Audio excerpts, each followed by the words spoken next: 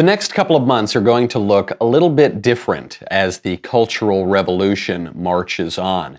In the name of diversity, inclusion, and equity, a Seattle school is canceling its annual Halloween parade. According to the Libs, black people apparently can't carve jack-o'-lanterns.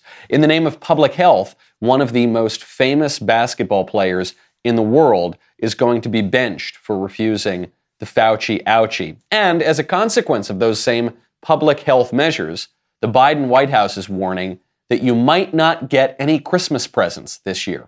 But there is a bright side. From school board meetings to churches to the Joe Rogan podcast, the people aren't going down without a fight. I'm Michael Knowles. This is The Michael Knowles Show.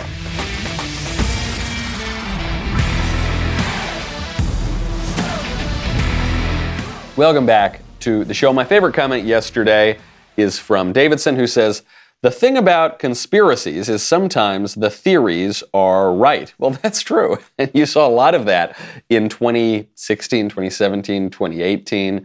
We were told it's a conspiracy theory that the FBI is spying on Donald Trump. Actually, even before that, we were told it's a conspiracy that the Obama IRS is targeting conservative organizations. It's a conspiracy. It's a conspiracy that the virus originated in the Wuhan lab. How many times do these theories need to be proven correct before we stop calling them conspiracy theories? It's enough to keep you up at night. Fortunately, I don't have that problem. And I've really got to thank my friends at Helix. You know that you should not be sleeping on someone else's mattress, okay? It's scandalous. It's wrong. It just doesn't make any sense, all right? You got to get your own mattress. And what I'm not talking about anything risque. I'm talking literally about the mattress. Okay, get a mattress that is made for you. Go to Helix Sleep right now. Take their 2-minute sleep quiz. Answer some questions about the way that you sleep. You can get mattresses that are soft, medium, firm. Mattresses for people who sleep a little bit hot. A Helix plus size mattress. Helix is the #1 rated overall mattress pick of 2020 from GQ and Wired magazine. They just do it better. Head on over to helixsleep.com/Knowles, Knowles. Take that 2-minute sleep quiz. They will match you to a customized mattress that will give you the best sleep of your life. They've got a 10-year warranty, and you get to try it out for over 100 nights risk-free. They'll even pick up the bed for you if you don't like it, but you're going to absolutely love it. Head on over to Helix right now. They're offering up to $200 off all mattress orders and 2 free pillows for our listeners at helixsleep.com/Knowles, Knowles. That is helixsleep.com/Knowles for up to $200 off and 2 free pillows. Black people can't carve pumpkins, apparently. This is what I have learned from a school in Seattle. The school in Seattle has an annual pumpkin parade. That's a sweet thing to do. Isn't that nice? The little kids go around. They've got their pumpkins. They carve. That's a nice little fall Halloween tradition. Or at least it was at Benjamin Franklin Elementary School. But you see, that school's racial equity team, why does it have I don't know, but they have a racial equity team. This is one of the consequences of critical race theory, and this is one of the effects of that you see in the world, this critical race theory that begins in law schools and then permeates our legal and academic systems to the point that you have racial equity teams in elementary schools and to the point that they cancel pumpkin parades. Apparently, quote, historically, the pumpkin parade marginalizes students of color who do not celebrate the holiday. Specifically, these students have requested to be isolated on campus while the event took place. This, according to a spokesman from the school, talking to our friend Jason Rands, who's a radio host in Seattle. The students are like 6, right? So we are being told that, and I don't even believe that this is true, but let's just say that it is true, that a 6-year-old didn't want to participate in the school activity. We are being told that that is basically the equivalent of a bus boycott. We're told this is basically the equivalent of the civil rights marches, the March on Washington. Because you see, black people, they don't have Halloween. That's a white person holiday. They don't have the fall. The fall is a white person season. What is a black person season? I have no idea. It seems to me it's pretty counterproductive to caricature black people in this way, as if black people can't carve the pumpkins. It actually reminds me of something that I noticed in college. So I'm in college, not that long ago. What was it, like 10 years ago? Less. And I'm in college, and It was Martin Luther King Day. Very, very liberal college. And they served a special meal in the dining halls.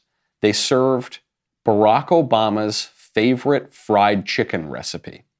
And they served a bunch of other food that's mostly Southern food that we traditionally associate with black people, watermelon, that sort of thing.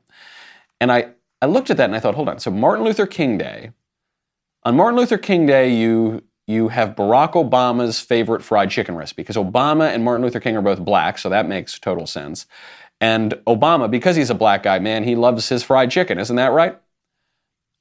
I doubt that he does. I suspect that Barack Obama probably prefers mahi-mahi or something, because he grew up in Hawaii and he was raised almost exclusively by white people. And it's this ridiculous caricature to pretend that because Barack Obama's black, what, he drinks grape soda or something? And no, because at these very liberal, enlightened institutions, everyone's got to fit in their little box, and only white people do this, and only black people do this, and apparently this has gone all the way down to this very woke elementary school where the black kids can't carve the pumpkins.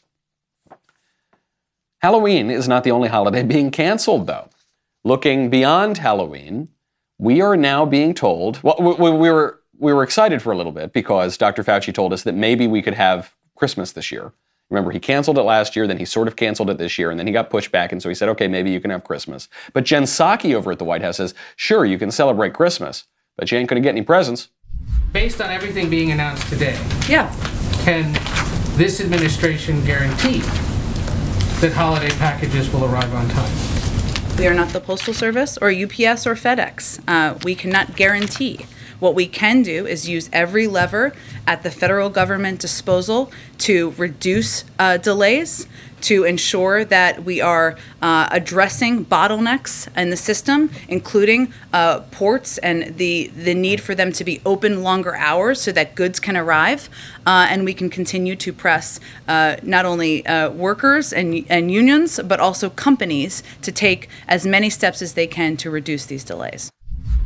Now, I don't want to be too harsh here and just take pot shots at Jen Psaki because I can.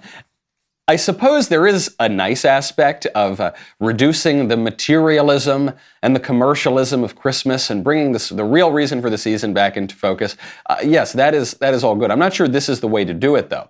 I don't think that the way to reduce the commercialism of Christmas, that the best way is necessarily to destroy the global supply chains and lock down the world over a cough. I don't know that that's, I suppose, whatever works. But what this really shows you beyond Christmas, and this will have effects well beyond Christmas, is the enormous tail of these lockdowns. The lie that we were told a year ago, beginning with the 15 days to slow the spread that are now in the 590th day to slow the spread, was that you could shut down the country, really shut down the entire world, and then that would just be fine and there would be no consequences. You just lock people up for weeks and weeks and months, and now well over a year. You stop making stuff, you stop shipping stuff, you stop being productive, and then that would be fine, and you can just turn it on again. You can turn off the world and turn it on again. I don't particularly like Ayn Rand's book, Atlas Shrugged. I think it's a pretty stupid book and her philosophy is awful. However, you got to give the woman credit here. The book is about turning off the motor of the world and stopping the productive aspects of the world economy, and recognizing that there are terrible consequences of that. We are seeing that right now. Okay, so at least in that narrow aspect, that is correct. And what does the White House have to tell us about this? Say, hey, look, nothing to see here. Just, you're not going to get your Christmas presents. If anyone has tried to order anything over the past 6 months, you'll know it's very difficult. I moved into a house for the first time. I was living in a small apartment, then I moved into a house in Tennessee, so I needed a bunch of furniture. I still don't have a lot of that furniture because the supply chains are completely destroyed, and that is going to continue for a long time. So if you want to get your little kiddies a Christmas present, I would start stocking up now. And speaking of these COVID lockdowns, I guess the worse it is for the economy, the worse it is for our political system. In some ways, the better it is for the culture.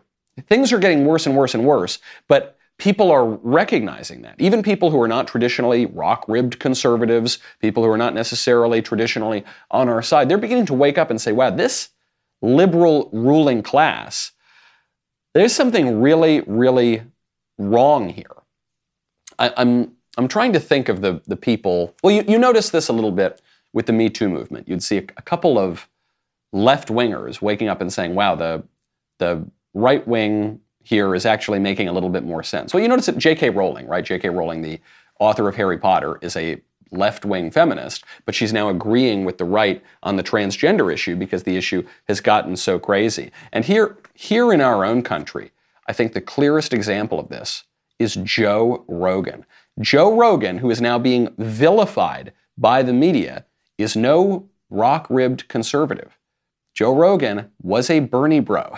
He supported the furthest left candidate in the presidential race last cycle, last year. And yet, because Joe has sort of seen through the haze and the fog and the lies, seen behind the curtain of this lying media, Joe Rogan is now on the side of conservatives, and he called out CNN to their face. Joe Rogan invited Sanjay Gupta, CNN's chief medical correspondent, onto his show, and he had a simple question. Does it bother you that your network totally lied about me?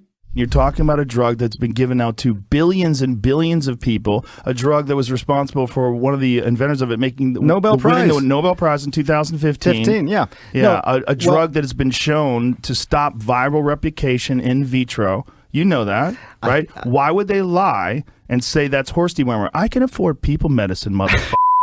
This is ridiculous. It's just a lie. I don't think anyone is. But don't you think that a lie like that is dangerous on a news network when you know that they know they're lying? You know that they know that I took medicine. Like, here it is. This is ivermectin. You got this it with right you. Here. Somebody gave it to me. All right, hang on. The thing is, we're like going so fast. Like I feel like I'm missing. Do you think that's a problem that your news network lies? Well, I don't. Dude. What did they say? They lied and said I was taking horse dewormer. First of all, it was prescribed to me by a doctor. Yeah. Along they with shouldn't have said a it was bunch of other medications. If you got a human pill, because there were people that were taking it, the veterinary medication, and you're not, obviously. You got it from a doctor, so that it shouldn't be called that. Ivermectin can be a very effective medication. There it is. Thank you, Sanjay. Thank you, CNN, for admitting this when you got totally called out on it and backed into a corner and you tried every which way to evade it. I can't believe Sanjay Gupta's first reaction here, which is, well, hold on. I mean, we're going kind of fast, aren't we? What do you mean? Joe Rogan speaks very slowly and he's saying one thing. It's not like he's moving a mile a minute here and jumping from topic to topic. He goes, hey, does it bother you that you guys lied about this drug that I took? What? Joe, gosh, slow down, buddy. Okay, does it bother you? And then so finally Gupta can't get out of it. And Rogan's not letting him off the hook. And Gupta finally has to admit, okay, yeah, all right, I'm sure we said that you took horse dewormer and yeah, I'm looking at the pill bottle that was prescribed by the doctor, I guess. Yeah, I guess you didn't. Okay, can we move on now? Can we move on now, please? And Joe Rogan won't let him move on. Can I just come back to the one I want to talk about? Two things on the ledger. Before we get to that, does it bother you that the news network you work for out and out lied, just outright lied about me taking horse dewormer? They shouldn't have said that. Why did they do that? I don't know. You didn't ask? You didn't think that was you're the medical guy over there. I didn't ask. I should have asked before. But they did it with such glee. No, yes, Joe. They did. I watched. No, Joe. And they did do it with glee. And they did it without any even hint of shame. And then so when he goes, yeah, well, okay, maybe they shouldn't have done that. Can we please move on now? No, we can't move on. Well, why did they do that? Can you give me an answer? Well, I don't know. What do you mean you don't know? You're their top medical correspondent, Sanjay Gupta, and you thought that you could just get away with this, and you could giggle and say, oh, all those stupid, idiot, rube, Nazi, alt-right, whatever label they want to say, Trump-supporting, bitter-clinging rubes are just gobbling up horse dewormer. What a bunch of idiots. And Joe Rogan's one of them? Yeah, he's one of them now, too. Even though he was a Bernie bro like 5 minutes ago, yeah, now we hate him. We used to like him when he was on the left, but now he has said like sort of some slightly critical things about Biden. Yeah, he's a dumb idiot who eats horse gum and paste, right? So all I would say to Joe Rogan here is yes, slay queen, slay, yes, awesome. And what I would say to everyone who listened to that is, look at how they fold when they're called on it. Look at how they fold.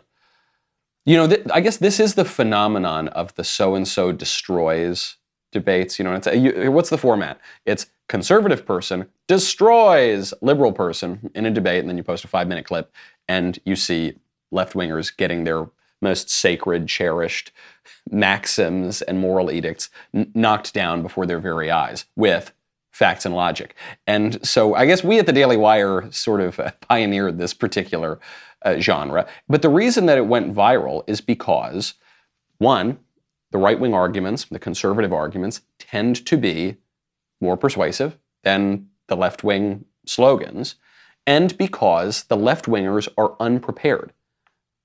99 times out of 100, the left-wingers can't respond to the conservative arguments. I think this is because the conservative arguments are stronger. But even if you don't think that, the most basic reason why the left-wingers can't respond to the right-wingers is because the left-wingers are never exposed to those arguments. The left-wingers are living in a bubble.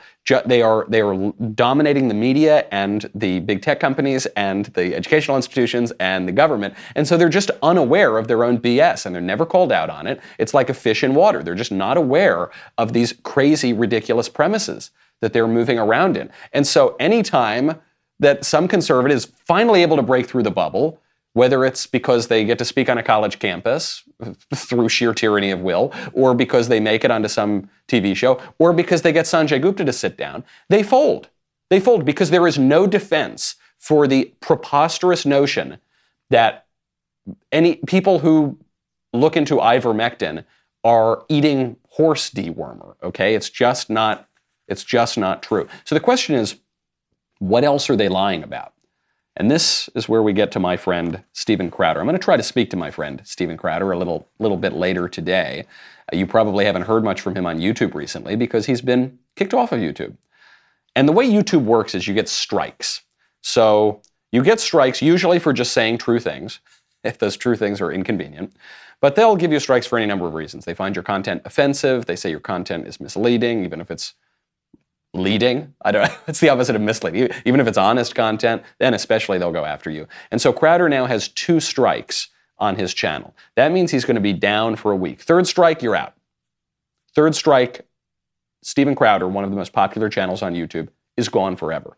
Why is Steven Crowder gone? Well, it's actually a little bit our fault. Our fault here at the Daily Wire. We broke a story the other day. This was a major news story about how in Loudoun County, a girl was raped, and she was raped in a bathroom, allegedly, and she was raped allegedly by a guy who sometimes wears a dress, who probably doesn't belong in that girl's bathroom, but the left now believes that men should enter the women's bathrooms, and they tell us there's no risk of any women being harmed here, and then a woman was harmed, and the school covers it up. So we broke that story. Media, the establishment media didn't want to cover it. Finally now, actually, the Washington Post has had to pick it up, which we'll get to in a second. But Steven Crowder covers the story. That was enough. Here is what the YouTube lawyer wrote to Steven Crowder. On October 30th, Mr. Crowder uploaded another video that YouTube has determined continues his prior conduct. The video contains a segment that targets the transgender community in an offensive manner, for example, by indicating that trans people pose a rape threat to women. All right, I'll finish reading it before we answer this. Consistent with the recklessness provisions of its hate speech policy, YouTube has removed this video from the service and assessed a strike against the Steven Crowder channel. Per YouTube's strikes policy, this results in a 1-week upload freeze for the channel. Further violation of YouTube's hate speech policy will result in additional penalties. This is an acceleration of the policy that I violated a couple of weeks ago, where our social media team caught it in time. But do you remember this? There was a portion of my show that was censored on YouTube. It was last week or 2 weeks ago. And the terrible thing that I did, the awful misconduct I engaged in, was that I quoted the director of the CDC, Dr. Rochelle Walensky. I don't know, am I even allowed to say it now? Well, I'll say it, and if they censor me, I guess Steven Crowder and I will go down together. But what the CDC director said was that the coronavirus, and in particular the Delta variant, was being transmitted even among vaccinated people. that the vaccines did not prevent the contraction and transmission of the coronavirus. I did not suggest that the vaccine doesn't do anything at all.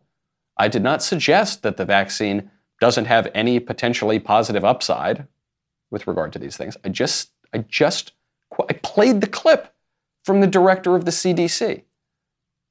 We were told that you can't do that.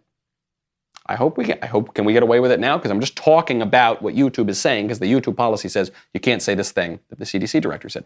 What Steven Crowder did was he just read our news story.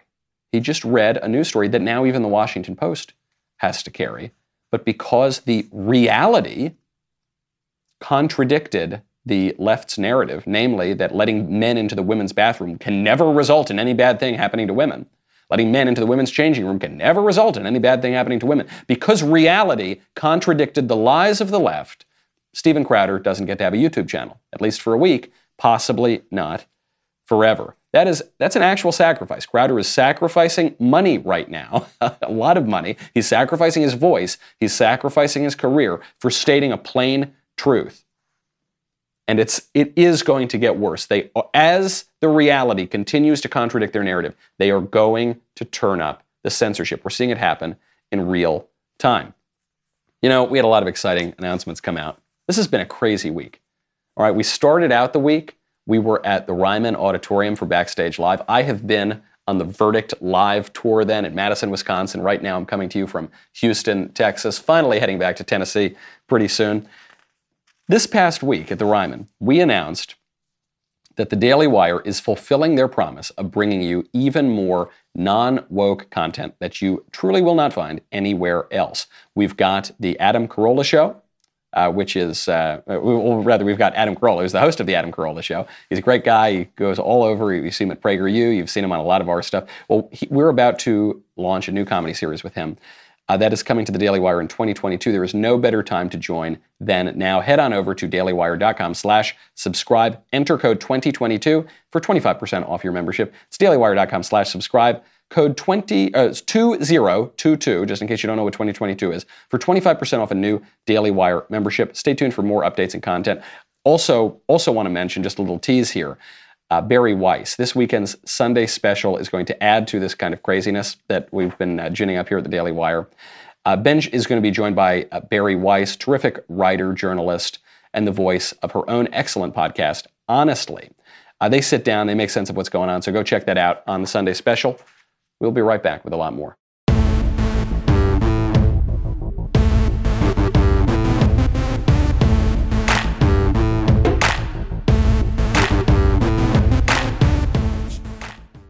Steven Crowder, I hate to say nice things about the guy, but he's actually sacrificing something right now. He's telling the truth, and he's being punished financially, professionally, maybe personally soon enough, and he's not the only one. Kyrie Irving. This is someone that I wasn't paying particular attention to more than a month ago. I do not follow sports all that closely. The only sport I really follow is baseball. Kyrie Irving is a basketball player. But Kyrie Irving has caught my attention, and he's caught my attention because he is taking a stand and he is being punished for it. Kyrie Irving, one of the most prominent athletes in the world, is being benched because he refuses to take the Fauci ouchie. You think I really want to give up on my dream to go after a championship? You think I really just want to give up my job? You think I really just want to sit at home and not go after the things with my teammates that I've been able to grow with, to learn that it takes sacrifice in this space? Because we could be easily at home chilling with our families, but we're choosing to go out there and perform. And even in that job, like that's a dream come true. I've been working on that since I was in 4th grade. You think I want to give up my livelihood because of a mandate, because I don't have accommodations, because I'm unvaccinated? Come on. I'm not going to be used as a person in this agenda. I'm not even going to speak on that. I'm just saying, like, it should not be divided amongst all of us. It should just be understood and respected. A principled stand. As I've mentioned before, there are plenty of reasons why one would not get the vaccine. Kyrie Irving might be looking at the fact that he is a young, ostensibly very healthy person, and the rate of him, or the chances rather, of him going to the hospital or dying from the coronavirus are exceptionally low. He might be looking at the way that the vaccines were produced. I don't know. I'm not saying this applies directly to Irving. I'm saying these are reasons that people might object to taking the vaccine because they were developed and in some cases produced with stem cells derived from aborted fetal lines. That would be one reason why. He might be looking at a study from UC Davis, which showed that for some young men, the risk from the vaccine is actually greater than the risk from the virus itself. Study came out not that long ago. He might be looking at the many widely acknowledged side effects from the vaccine. The side effects that we're told occur in rare cases, but don't forget, the risk to young healthy people from the coronavirus is also quite low. Risks from the vaccine like myocarditis, pericarditis, nerve damage, blood clots. We've seen these. These are real. They have been acknowledged by the CDC and the FDA. Maybe Kyrie's making a prudential judgment here, and he's going to pay the price for that. He is going to be benched in the prime of his career, making a lot of money. He's going to stop making all of that money. He's going to stop getting to do the thing that he's best known for, that he's flourishing in, that he really loves to do. He's making a real sacrifice. That's pretty admirable. And when people make these kinds of sacrifices, the truth has a funny way of getting out. Right? The truth has a funny way of getting out. So Crowder right now, because he was reading our story on Loudoun County, now his channel's down. But you know what? The establishment media have to pick up the story. This was a pretty shocking thing. I saw it yesterday. Loudoun County student accused in sexual assaults at 2 county schools, sparking outrage from parents. That's in the Washington Post. This, I think, is the first time that reporting has gone in this direction. Usually what happens is the left-wing media investigate and report on stories, and then the right-wing media read those stories, try to take out the BS, and try to tell you what actually happened based on the investigative work of the left-wing outlets, because investigative journalism is very expensive, and it requires a big ecosystem, and conservatives, until very recently, haven't really had it. So that's usually the direction it goes in. In this case, Daily Wire broke the story, and the Washington Post had to pick it up, and they won't give us credit for it, and they won't even acknowledge us. But what this means is that, at least in some cases, it is now conservatives who are setting the news cycle. It's conservatives who are setting the agenda. This is just one story. How many other stories are there like this? When you're seeing these protests right now at the Loudoun County School Board, just the other day, more than 60 concerned parents, students, and residents spoke up at the school board meeting, many demanding the resignation of the superintendent, Scott Ziegler, in the wake of allegations that he and the school district covered up sexual assaults. Now, Ziegler said over the summer in a meeting that this school district did not have, quote, any record of assaults occurring in our restrooms. And it turns out that that was not true. This guy should go down. He should lose his job. He might be a nice guy. If he was lying, he obviously wasn't a particularly nice guy. Doesn't matter. The fact that these parents are showing up and demanding that these people get fired, that is a good thing. That is the first step back into reasserting some kind of political power. This is the way to do it, okay? In our desiccated culture, we are told that compassion is when you go really soft and you're just really nice and you don't rock the boat and you just go along to get along. And that's compassion, right? No, sometimes compassion means you got to be tough. Sometimes compassion means you got to pick a side. There's a story that very few people are reporting on that I think actually tells you a lot about this culture right now. It's a story over in the United Kingdom, and it has to do with churches.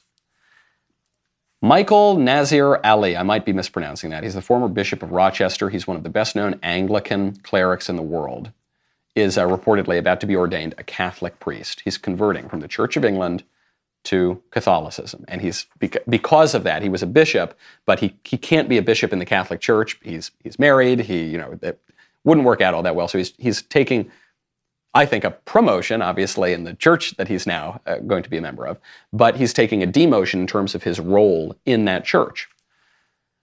The reason I bring this up is not even to make a religious point. It's to show that this is a deeper representation of a phenomenon that we are seeing in politics.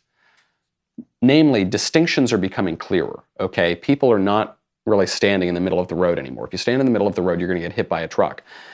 The Church of England, especially in recent decades, has really fallen, and they've embraced all the wokest, most radical left-wing trappings of the world, and they seem to have really, really, really lost their way. And people have tried, they've always viewed the Church of England as a kind of middle ground between the low church of evangelicalism and the high church of Catholicism. They want to have a sort of middle way, but there is no real middle way here, okay? You gotta pick a side, okay? So regardless of your views of these religious questions, we're seeing this play out at every aspect of the politics and of the culture. And clarity can be a very good thing. It can lead to a little tough road, a little bit of a bumpy road in the meantime. And we're seeing that throughout our economy, our political system, and in our spiritual life, frankly. But that clarity can be a very good thing. Clarity is, obviously, it helps you see, it helps you sanitize your culture. Hopefully, it gives us a path forward. We got to get to the mailbag, my absolute favorite time of the week. All right. First question up from James. Michael, I've heard your stance on dating in high school. As a high schooler who listens to you, I would like to ask, what is the point of a high school relationship? You're most likely not going to get married, so what is the point? Well, I think you ought to write this question to my wife, who also happens to have been my high school sweetheart, James. You're telling, maybe you should write this question into my grandparents, who also happen to have been high school sweethearts, James. I think people can. You know, I've joked about this on the show before, but I said my wife and I dated in high school. Then we split up for college, which I think is now a statutory requirement in our modern culture. And then we realized that was crazy and we shouldn't have broken up after high school. And, we got back together. Then we got married. Now we have our cute little child. And so I think actually dating in high school can be a very good thing. It obviously can lead to marriage. It can lead to bad marriages, but some of the best marriages I've ever seen have been between high school sweethearts. And the reason for this is the way that we look at marriage today is that marriage is something you do once you've really completely grown up and you've done everything you want to do and you've traveled to all the places you want to go and you've slept with all the people you want to sleep with and you've had all the fun, wild, crazy experiences that you've wanted to have. And now you just need someone to settle down your life and you're going to have a partnership and you're going to, produce a child together and you're going to agree on these certain things and check a bunch of boxes. I don't think that's really how it works. I asked my grandfather on, I think it was the occasion of his 60th wedding anniversary, I said, how do you have a good marriage? You guys have the greatest marriage I've ever seen. How did you do it? He said, well, patience is very important. Shared experience is very important, going all the way back, to those early days. And in his case, because he was a Navy captain, frequent absence. He said that doesn't hurt either.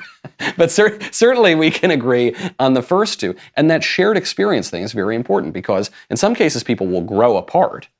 If they have a bad marriage, they're probably going to grow apart. But also you can grow together. My wife and I do not think the same things that we thought or view the world in the same way that we did when we were in high school.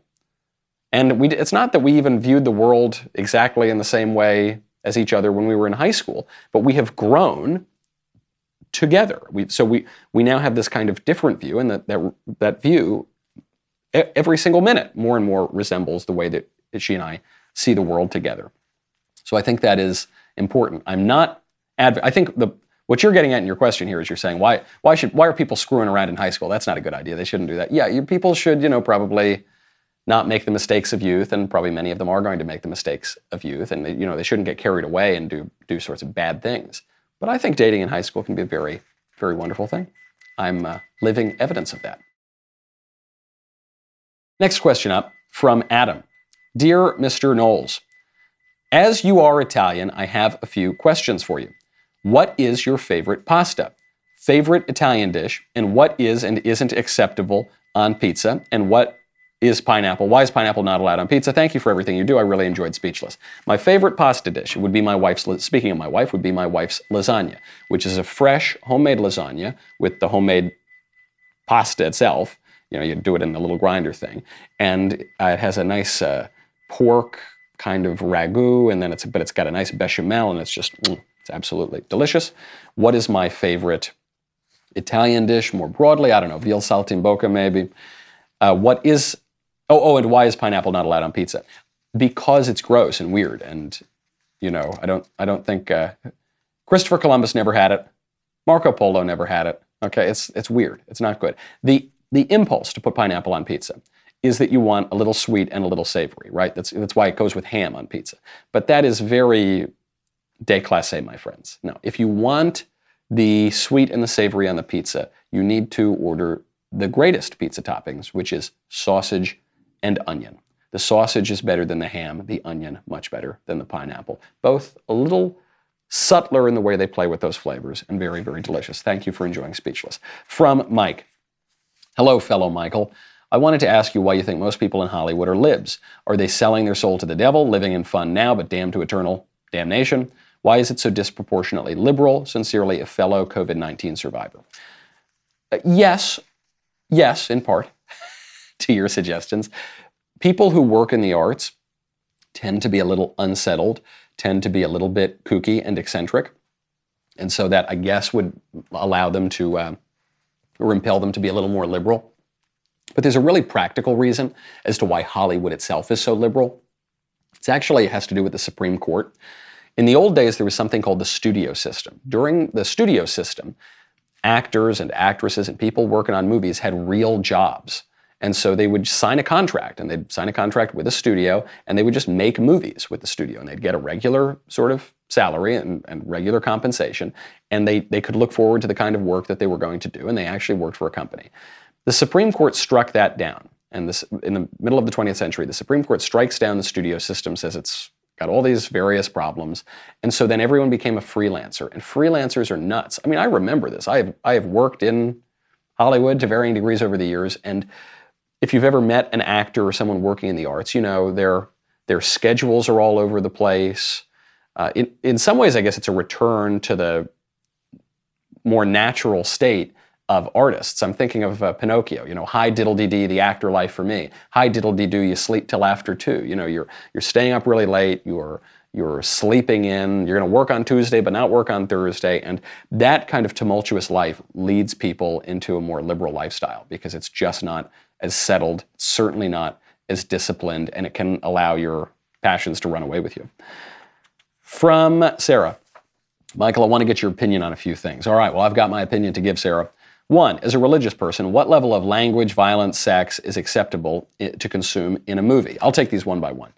I think that any degree, just about, can be acceptable depending on the context. So, for instance, the Bible includes lots of pretty gory, raunchy stuff. Mass slaughter, incest, lots of yucky things, lots of very bad things. Ritualistic killing, the passion, for goodness sakes, So in the context of the Bible, it's obviously not pornography. It's serving a very important purpose, the most important narrative purpose that there could be, namely leading toward your salvation. So there, I think it's fine.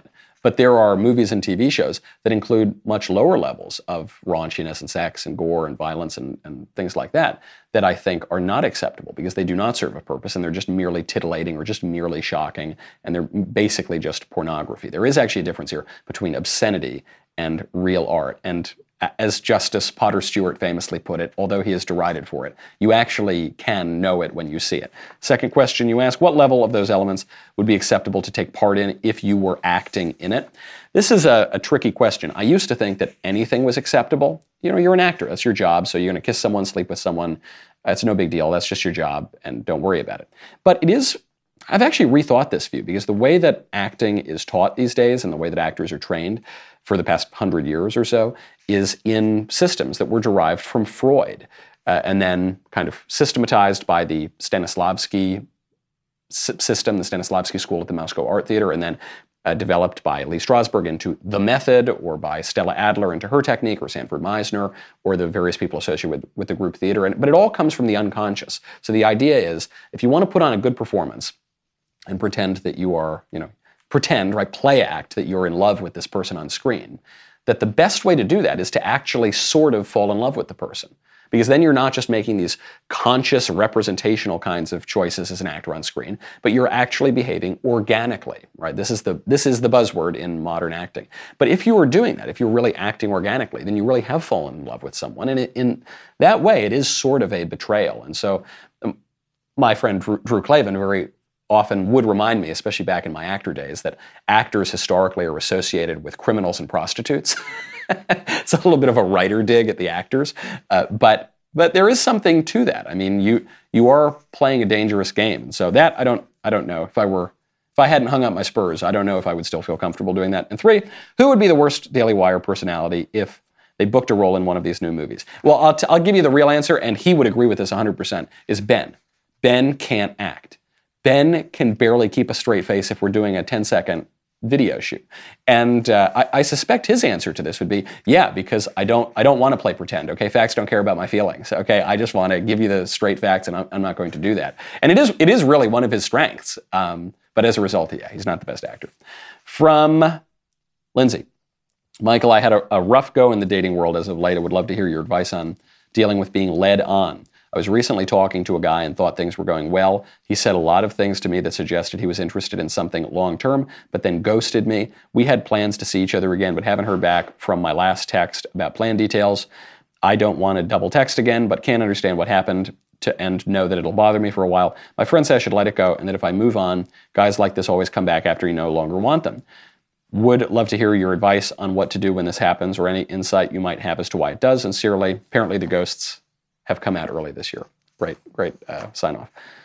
Well, you've contradicted yourself here. You've said, look, maybe I'll move on, and the best part about moving on is he might come back to me. Well, then you haven't moved on. If you're waiting for him to come back to you, then you obviously haven't moved on, so it hasn't worked. Yes, do men get more attracted when you don't throw yourself at them? Yes, of course, that certainly happens. So if you're doing this as a tactic to try to entice this guy to like you more, then tactically, I suppose that would probably work. But I would just be direct. I'm a big fan of directness in these sorts of things. If the guy is not interested, he should tell you that. He should not lead you on, and certainly you shouldn't ghost people. That's not nice.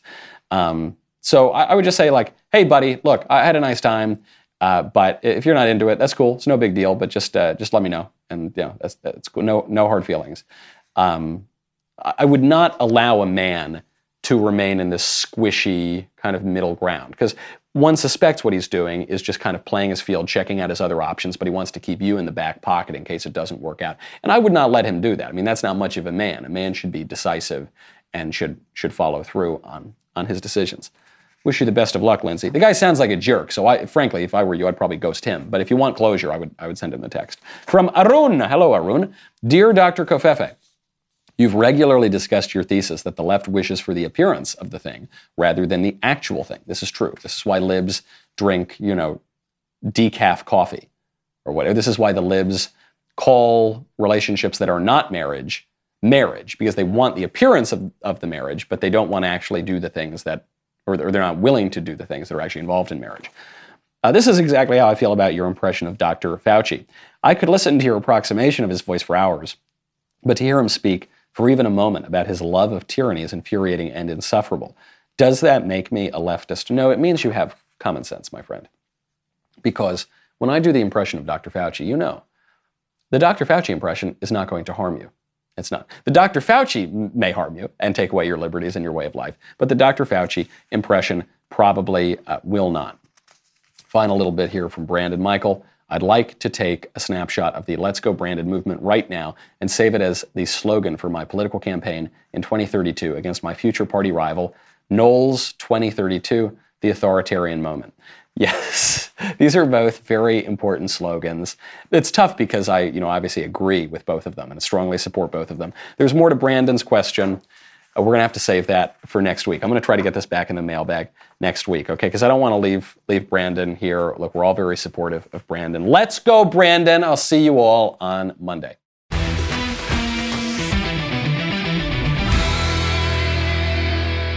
If you enjoyed this episode, don't forget to subscribe. And if you want to help spread the word, please give us a 5-star review and tell your friends to subscribe. We're available on Apple Podcasts, Spotify, and wherever else you listen to podcasts. Also, Be sure to check out the other Daily Wire podcasts, including The Ben Shapiro Show, The Andrew Klavan Show, and The Matt Walsh Show. The Michael Knowles Show is produced by Ben Davies. Executive producer, Jeremy Boring. Our technical director is Austin Stevens. Supervising producer, Mathis Glover. Production manager, Pavel Vidovsky. Editor and associate producer, Danny D'Amico. Associate producer, Justine Turley. Audio mixer, Mike Coromina. And hair and makeup by Cherokee Hart. The Michael Knowles Show is a Daily Wire production. Copyright Daily Wire 2021. Hey everybody, this is Andrew Klavan, host of The Andrew Klavan Show. You know, some people are depressed because the Republic is collapsing, the end of days is approaching, and the moon's turned to blood. But on The Andrew Klavan Show, that's where the fun just gets started. So come on over to The Andrew Klavan Show and laugh your way through the fall of the Republic with me, Andrew Klavan.